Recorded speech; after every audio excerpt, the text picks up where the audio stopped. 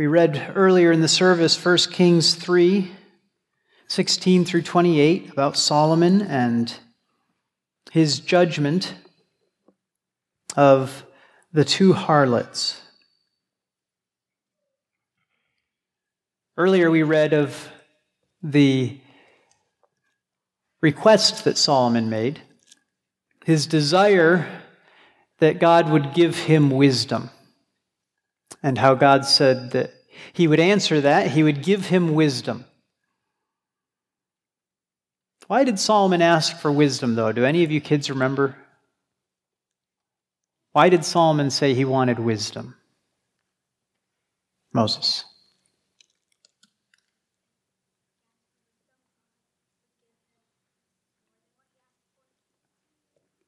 Not so that God would give him more than what he asked for. God did that. Why, Tate?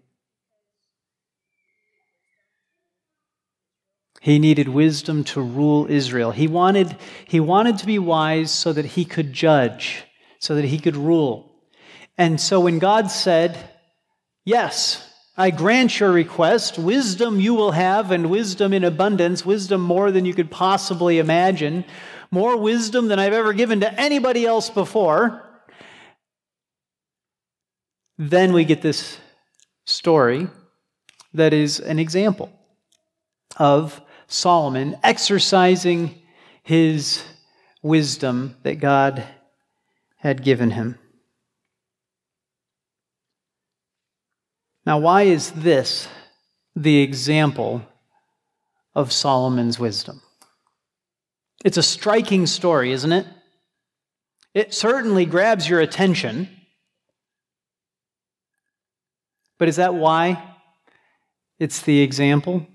No, a good story doesn't have to have any great wisdom in it. This is a good story.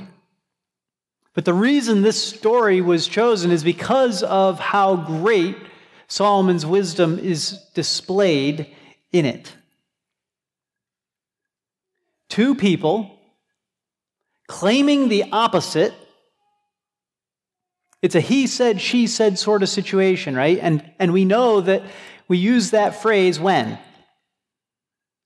When it's impossible to find out the answer. That's what that phrase means. There were no witnesses. Nobody else could help. Nobody else could say, yeah, that one looks like her. There was just her word versus her word. Just the two women. One of them says this, the other says the opposite. Here's what happened. No, happened exactly the opposite. How are you going to judge a situation like that? Well, I know as parents, sometimes what we want to do is just throw up our hands and not make a judgment, right? That's impossible to judge. I guess, might makes right. Whoever got what they wanted in the end got what they wanted. Isn't that often how we just let the cards fall as they may, because it's like, well, it's impossible to judge. And in some situations, that may be all we can do, but Solomon here goes far beyond that, doesn't he? He manages to come up with an answer, and one that is self-evidently correct. It's obvious when you read the story, isn't it? He got it right. That's why all of Israel afterwards, we have a wise king who knows how to get justice. Because all it takes is a few sentences. Did you hear about that judgment he made? No, what happened? Well, it's like this. She said this, she said that. He said, divide the baby. No. Yeah, but get this. And you know how this story is going to spread, right? It's a great story. It's a great example of Solomon's wisdom. A great example of his wisdom. Two people claiming the opposite, no witnesses. And not only no witnesses, but get this, what's at stake makes this such a great example. Because it's a question of kidnapping. Right? It's a question of kidnapping. So it's not like, well, I had the toy first. Well, it just doesn't matter. In the end, you can let something like that go because why? Because it doesn't matter. Because who cares? You're not allowed to care that much. That's my judgment. Right? But in this case, we're dealing with kidnapping. It's right to care that much.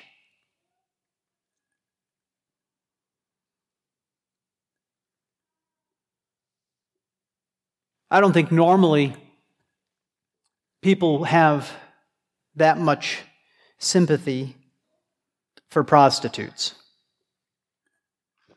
I mean, that's been my impression. It's not like we feel like they're an important part of society. We don't feel like they're the innocent or the downtrodden necessarily. Sometimes people do begin to realize, oh, you know what, there's some downtroddenness here, there's some injustice here, but it's hard to get people to care. But you care about this, don't you, when you start reading this story? My son, 3 days old, she kidnapped him. All of a sudden you have some sympathy, don't you? You'd have to be heartless to not be moved by this case. So this is part of why it's the example, right? Solomon even provides justice to prostitutes. In the hardest cases. It's amazing.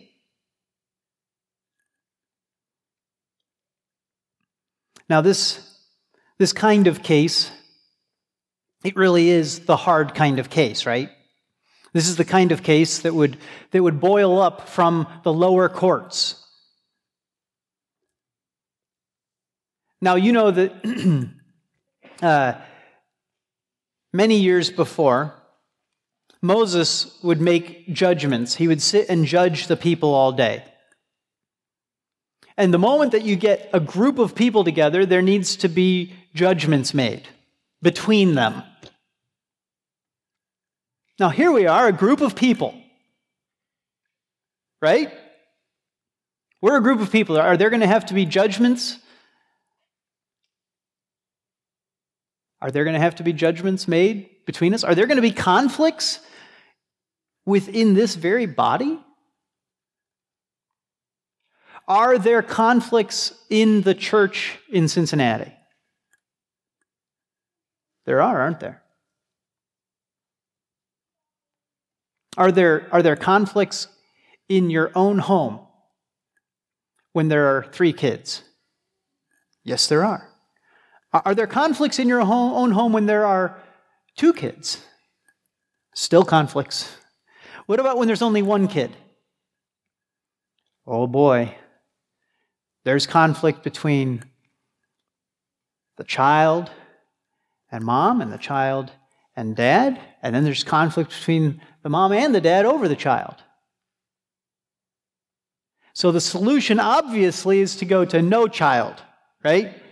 No kids, no conflict, right? Is that how it works when you get married? No kids, everything's beautiful until you have kids, there's no conflict, right? No, there's a group. When there's a group, there's conflict.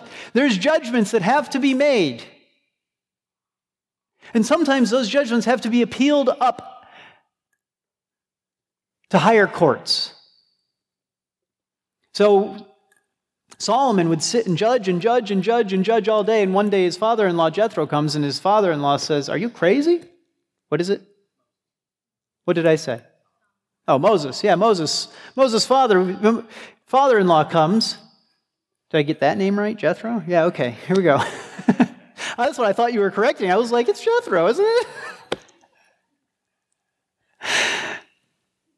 And his father-in-law says, you can't do this. You're going to wear yourself out and you're going to destroy the people. They can't all sit around all day waiting to get a judgment. Make the easy cases judged by people who can handle the easy cases. One person over 10, judge those cases. If they can't figure that out, bump it up to 100. The judge that can judge over 10 groups of 10. And so on until the very hardest cases you can judge, Moses. It makes sense, doesn't it? Wise man.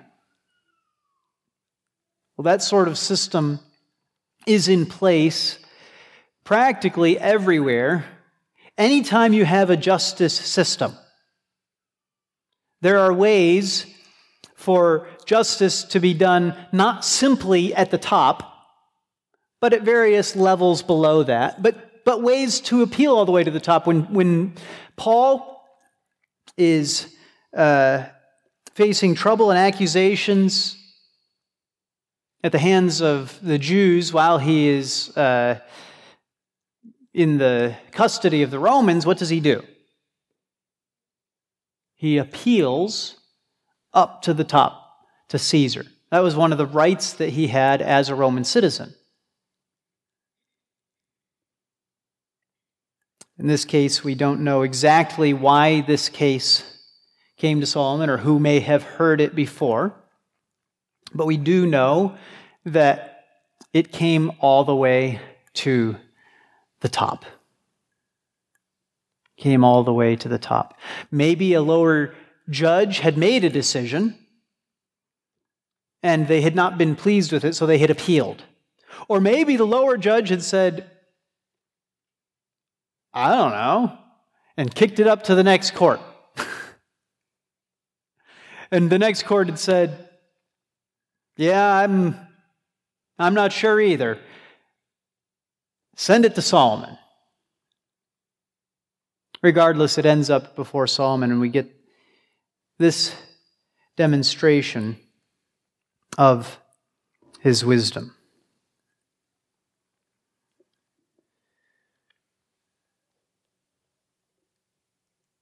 Part of the reason that this case is so great is because you learn so much from it.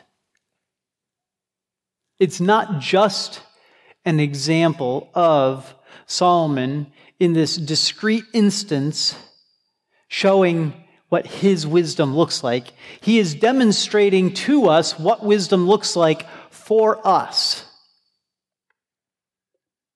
So we can learn some wisdom by studying it.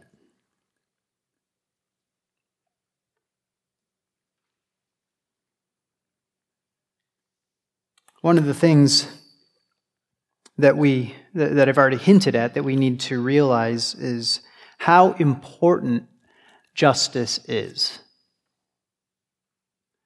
Justice is supremely important.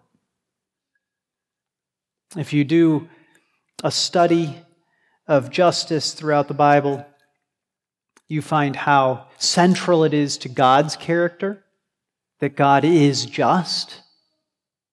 You find that it's central to his message through his prophets to his people. When he condemns them, one of the things he condemns them for is for not being just, for not caring about justice.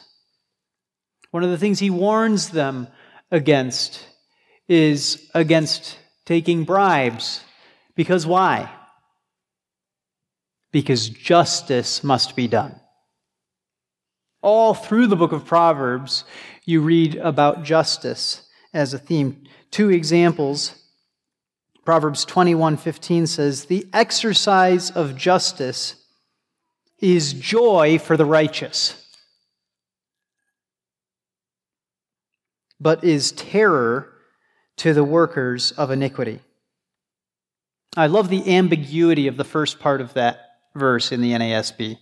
Different translations have this differently, but when it says the exercise of justice is joy for the righteous, there's two ways you could understand that, right?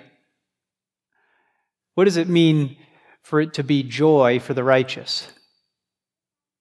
Well, when justice is done, the righteous man says, yes, I got what was coming to me, right? I got justice, finally. I took it to the courts and I got justice. And it was a joy because I was in the right. Of course, the other way of understanding that sentence, the exercise of justice is joy for the righteous, is to say the righteous man loves to exercise justice himself, to be just.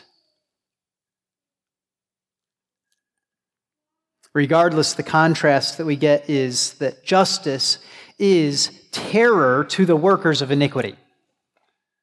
So the contrast is set up for the first interpretation, right? That the righteous love justice because it gets them what they needed, right? But the worker of iniquity is terrified of justice because they get what's coming to them. And when justice is perverted through a bribe or through favoritism or through any other method or means where justice is not done and injustice is done instead, right? Then what happens? Well, Proverbs 29:4, we get an example. The king gives stability to the land by justice. Stability. That sounds wonderful, doesn't it? A land without stability becomes what? A terrible place to live.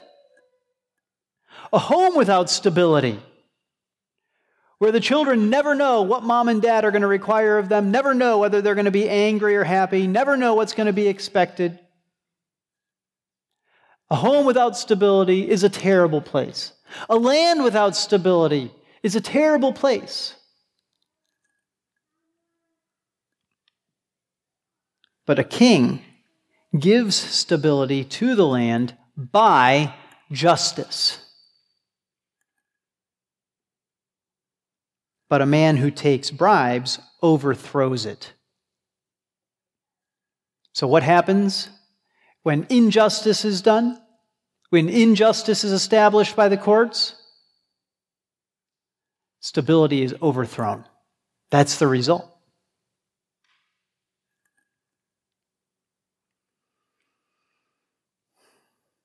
Justice, particularly justice in hard cases. When justice is done, it leads people to fear the king and fear God. It leads to stability. Because when justice is done, it causes the evildoer to tremble. And then what does he not want to do anymore? He doesn't want to do evil anymore because he knows that it will find him out, that justice will find him out. And so justice prevents people from being oppressive. It prevents people from being abusive.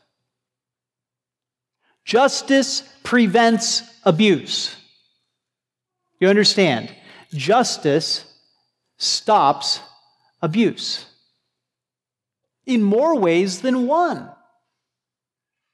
One, because justice reaches its hand in and says, no, give the child back, right? And so an abuse is ended. And two, because many people hear of it and they fear and they obey.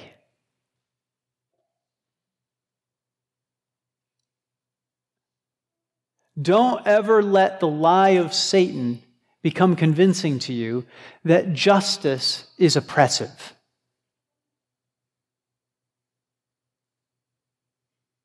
That that justice is going to make people feel bad and it'll only lead to worse behavior. You guys understand how backwards, how opposite that is from what the Bible says? From what we see in this very case, from our own, even human common sense.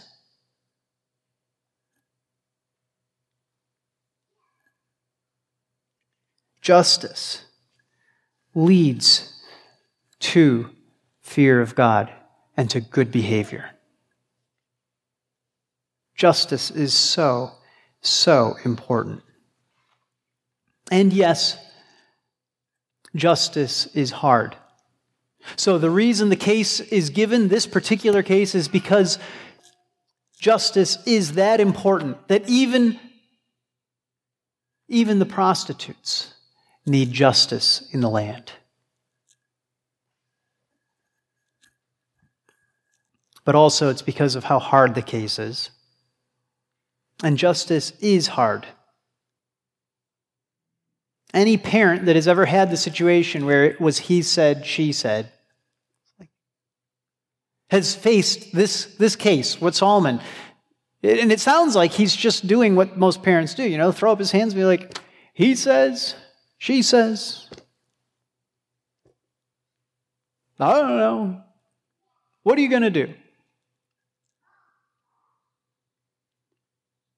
Solomon's judgment is so wise because not only does it accurately determine whose child is it, right?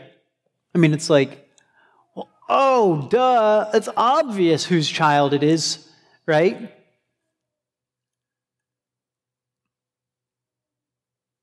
Divide the living child in two and give half to the one and half to the other. Then the woman whose child was the living one spoke to the king, for she was deeply stirred over her son, and said, "O my lord, give her the living child, and by no means kill him." That's what a mother would say, isn't it? But the others said, "He shall be neither mine nor yours, divide him."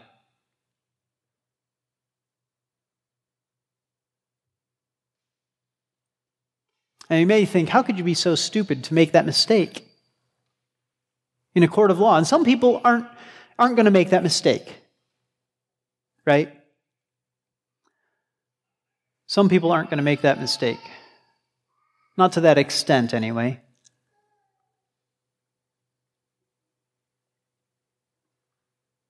Nevertheless, you can learn a lot from this, parents. You can learn a lot from this. Because it almost doesn't matter whether he was right or not.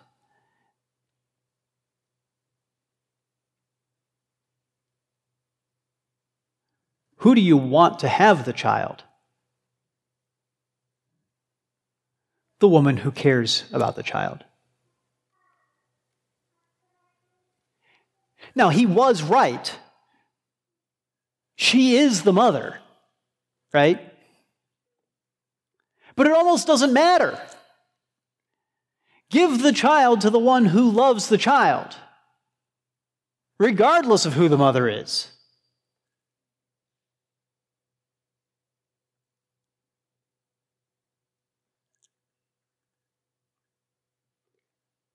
There are many elements of justice that are a bit confusing.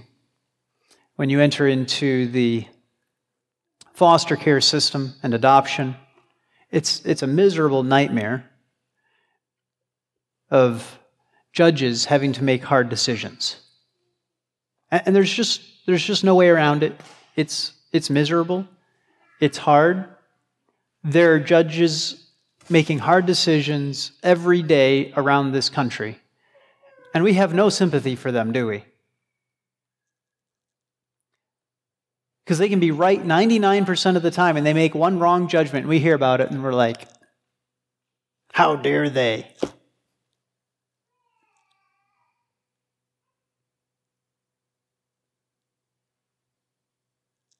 We're so sure that we would do better.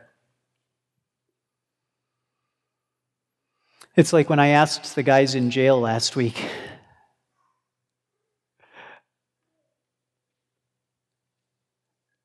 I asked them what they would do, how hard they thought it would be to judge. And one of them was like, well, none of us would be in here if I was judge, you know. It's not right. He wasn't claiming he was innocent. He was just saying the criminal justice system is messed up. And you know, frankly, it's hard for me to argue with him. Just like I think that the adoption and child protective services is messed up, so also foster system is messed up. So also is the criminal justice system. It's messed up. Yeah, there's a lot of problems with it. Do I think that I could do better, though? Maybe. In some areas, possibly.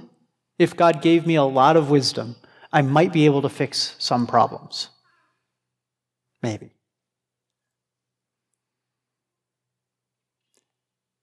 I would be hesitant to guess what the unintended consequences of my decisions were going to be, though.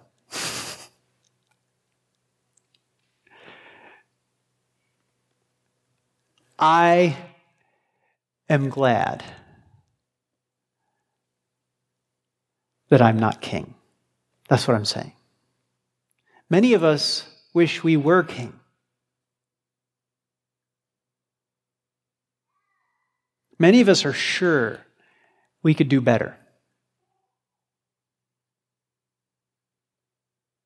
Solomon did better. Solomon was wise. Solomon was given wisdom from God, and it led to good outcomes.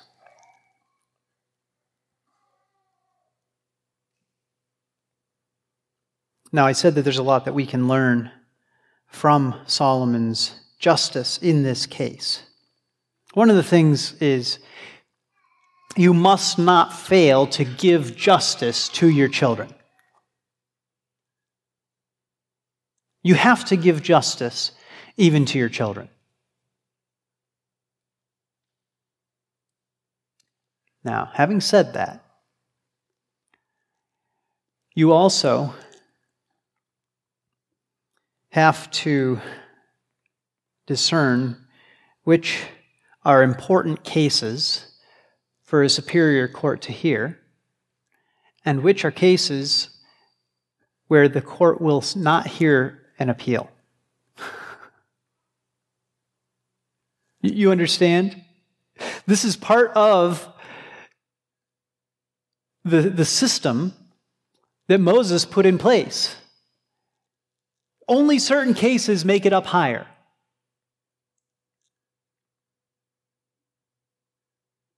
And as a higher court, as a parent, you say, well, higher court, there's no court below me. And I say, oh, yes, there's a little bit of higher court that happens with older siblings and younger siblings, isn't there?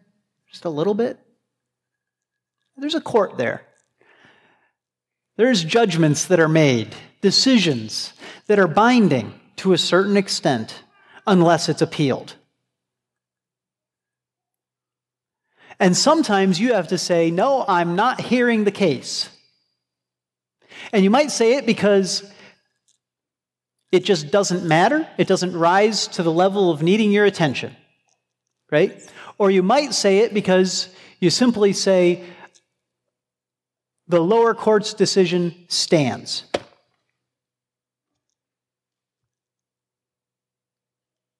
Now, that's not when you've made a decision. If you hear the case, you can still say the lower court's decision stands. You understand that's having made a judgment, though, at the higher court.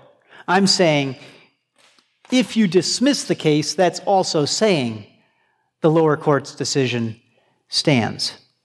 And you say, okay, but children, I mean, it can be messy, and you don't really want to... that's right. You better be careful letting the lower court's decision stand all the time.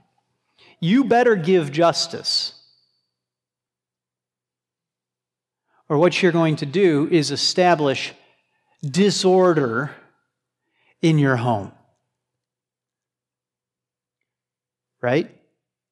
Whoever has power reigns. Their desires become law.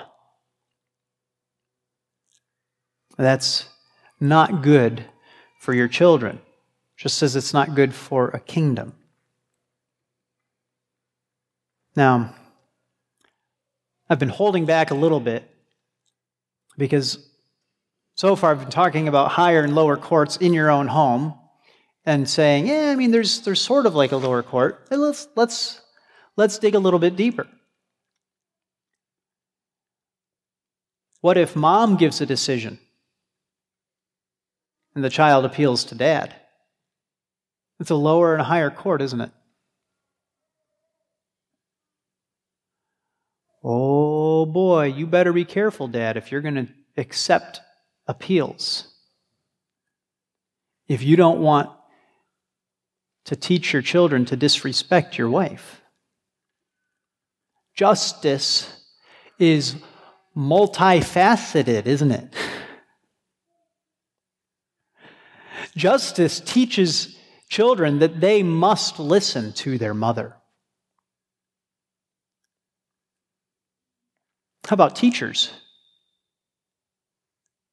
Teachers are a lower court. They teach in loco parentis, which is to say, when the parents are crazy, the teachers teach loco, right? That's not what it means, sorry. What does it mean? Do any of you kids know? Yes. In the place of the parents. Yeah.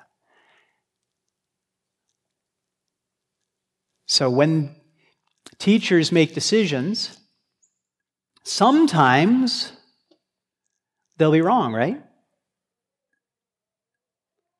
And the child can appeal to the parents.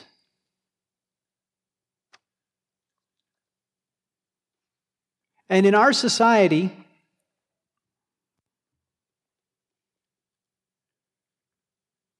boy, what a mess we have. No concept of telling the children, the decision has been made. Live with it. Oh no, I have to make sure I do justice. I have to double check every single thing that the teachers and the administration and so forth decides because I can't let any little injustice stand. Remember what I said?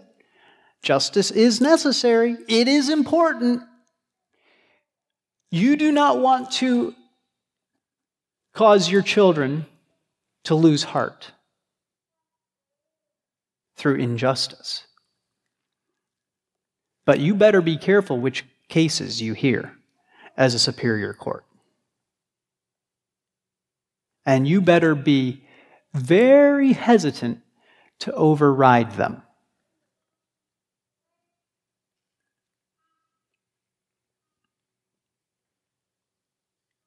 You must listen to lower courts.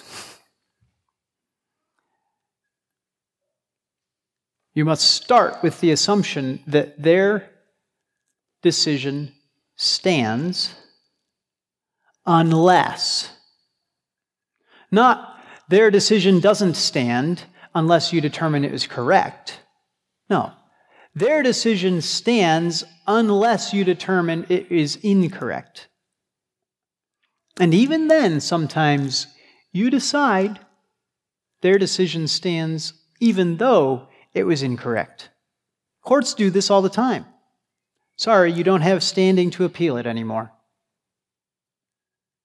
I might have said that they were wrong, but it doesn't matter. You can't appeal it. The decision has been made. Now you need to learn to live with it.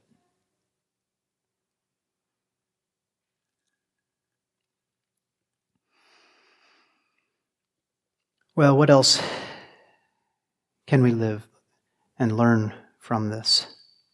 Well, we can live out applying principles to specific situations. That's what Solomon was doing here.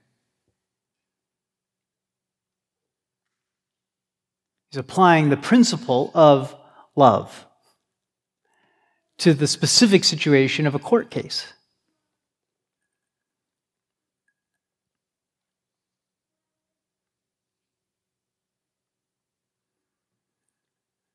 I'm going to tell a funny story about a lower court and a higher court, because I think it'll help you understand some of what I'm saying.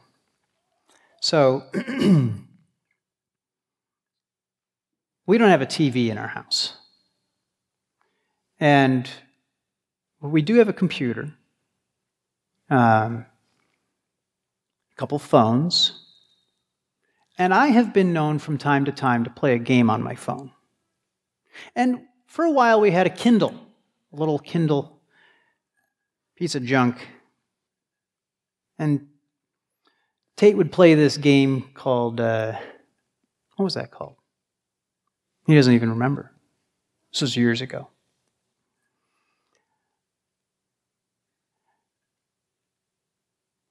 Tate doesn't play computer games. I'm the only one in my house that plays computer games. It's kind of funny. Every once in a while. Now, at the start of this school year, there was a course that Tate was taking on how to study. He had to keep track of his time for a week, and he got points taken off for not recording any time on TV or computer games. It's funny. There was no time.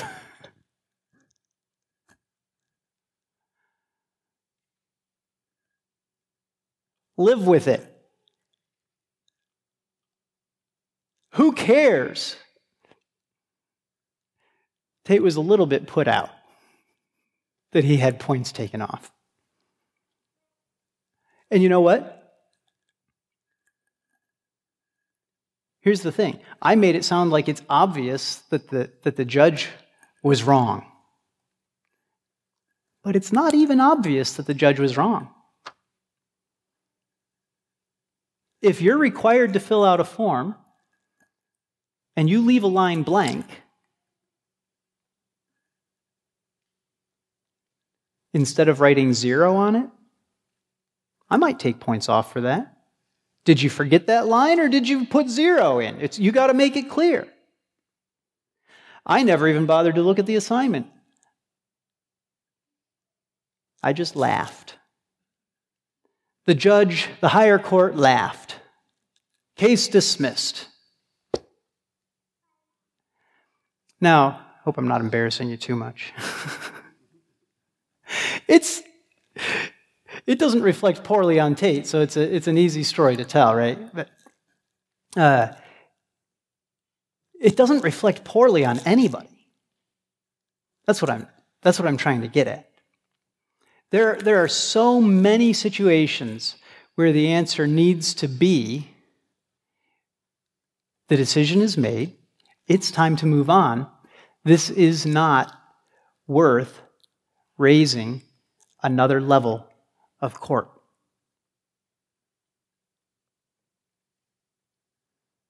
There are many times when you face a decision between two children and you need to do what Solomon did, which is come up with a new case. Solomon essentially threw out the first case. The case was, whose word, she says, how are you going to decide between them? I don't know, you can't. Okay, new case. Cut the baby in two and see how the two respond. Okay, now here's a person who's in the right and here's a person who's in the wrong. Easy. So much of the time doing justice with your children when it's one versus the other, one said this, the other said that, it comes down to making a judgment for the one who is more in the right now. There's one child who's yelling at you, and there's one child who's appealing to you. You can just judge for the child that's appealing to you and against the one that's yelling at you. That's all it takes. New case right now. Here it is. Someone speaking respectfully to their parents, someone speaking disrespectfully to their parents. It's an easy judgment to make. You see what I'm saying? That justice is important, but we are so multifaceted in the things that need to be taught, in the ways that justice needs to be enforced, in the areas that justice needs to be enforced. An awful lot of the time, we really don't know the answer, and that's okay. It's still possible to teach and enforce justice, because justice does not allow a child to speak disrespectfully to his mother without discipline, no matter the extenuating circumstances.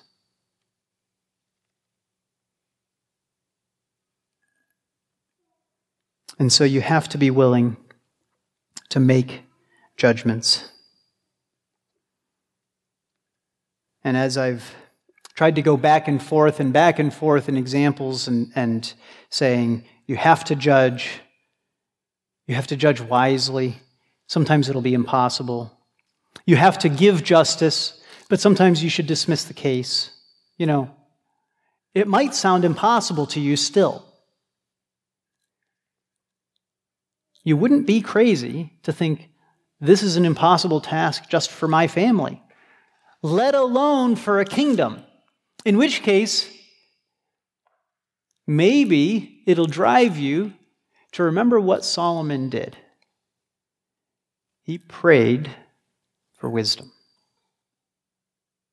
And God used that to establish justice in his home, in that kingdom, for his people.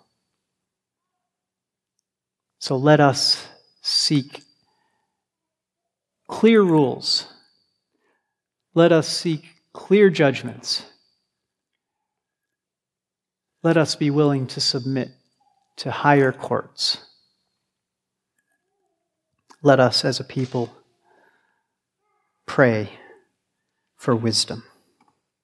And let us pray for our rulers that they will love justice, because wisdom only comes from God. Let's pray. Heavenly Father, we find it difficult to make wise judgments. We find it sometimes intolerable simply being asked to make a judgment. But Father, we ask that you would help us not to throw away justice, but that we would establish it by your wisdom in our homes. We thank you that you have promised to give wisdom to any who lack, who will simply pray to you. And so we pray to you now. Gracious Heavenly Father, we pray that we would be taught to fear you, to fear and honor those who are in authority over us, for the sake of doing good. We ask all of these things in Christ's name. Amen.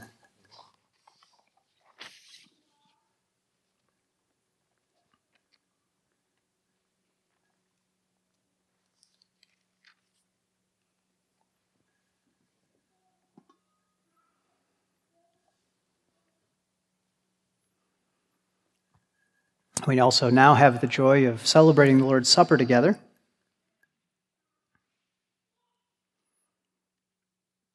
The Apostle Paul rebukes the church in Corinth for the way that they were celebrating the Lord's Supper, and then gives this instruction. For I received from the Lord that which I also delivered to you, that the Lord Jesus, in the night in which he was betrayed, took bread, and when he had given thanks, he broke it and said, "This is my body, which is for you. Do this in remembrance of me."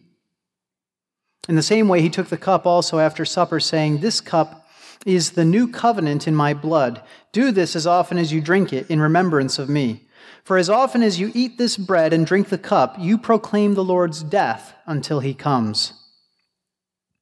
Therefore, whoever eats the bread or drinks the cup of the Lord in an unworthy manner shall be guilty of the body and the blood of the Lord. But a man must examine himself, and in so doing he is to eat of the bread and drink of the cup. For he who eats and drinks judgment to himself if he does not judge the body rightly. For this reason, many among you are weak and sick, and a number sleep." So what Paul is saying to the church in Corinth is, you haven't been doing this. You haven't been celebrating it properly, and that's why some of you are sick, and some of you have even died. That's how serious this meal is. Nevertheless, it's a command that his people are required to celebrate it. So how do you know whether you should eat and drink in such a way that it won't be eating and drinking judgment on yourself?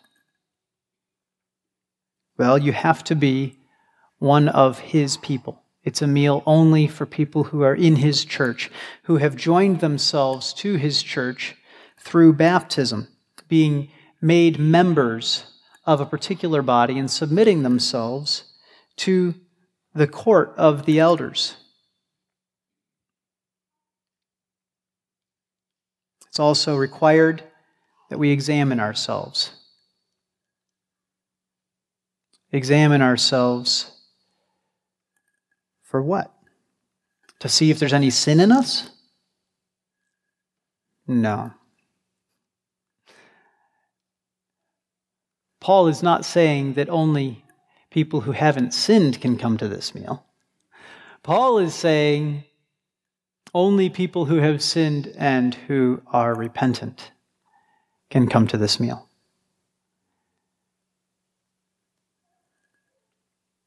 If we go back and read earlier his rebuke, one of the other things that he mentions is the lack of unity in the body of Christ. This meal is meant to demonstrate that we are one in Christ Jesus, all sinners before him, all saved by grace. And so it's not appropriate for there to be favoritism. It's not appropriate for there to be disunity and fighting and cliques and various factions in the church. It's not appropriate for some people to get plenty and other people to go hungry. We're all to be one in this. So if you have something against your brother, before you celebrate this meal, make it right with him. Forgive and be forgiven.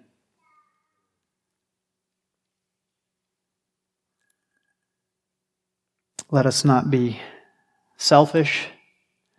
Let us not be jealous. But let us remember that God has been generous and given us more than we could have ever asked or even thought of. Let's pray. Heavenly Father, glorify yourself in this meal and our celebration of it, we pray. We do thank you that Jesus Christ was willing to humble himself by becoming man, your Son, God incarnate.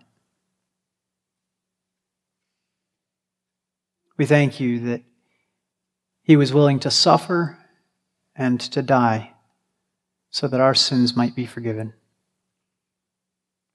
That he gave up his body, that he shed his blood in order that we could be made one in Christ before you. We thank you, Father, that you demonstrated the effectiveness of his sacrifice by raising him from the dead. And so now, Father, as we remember his death, it causes us to remember our sins. We ask that you would forgive us, that you would grant us true repentance, that we might be saved from this perverse generation. We ask all of these things in Christ's name. Amen.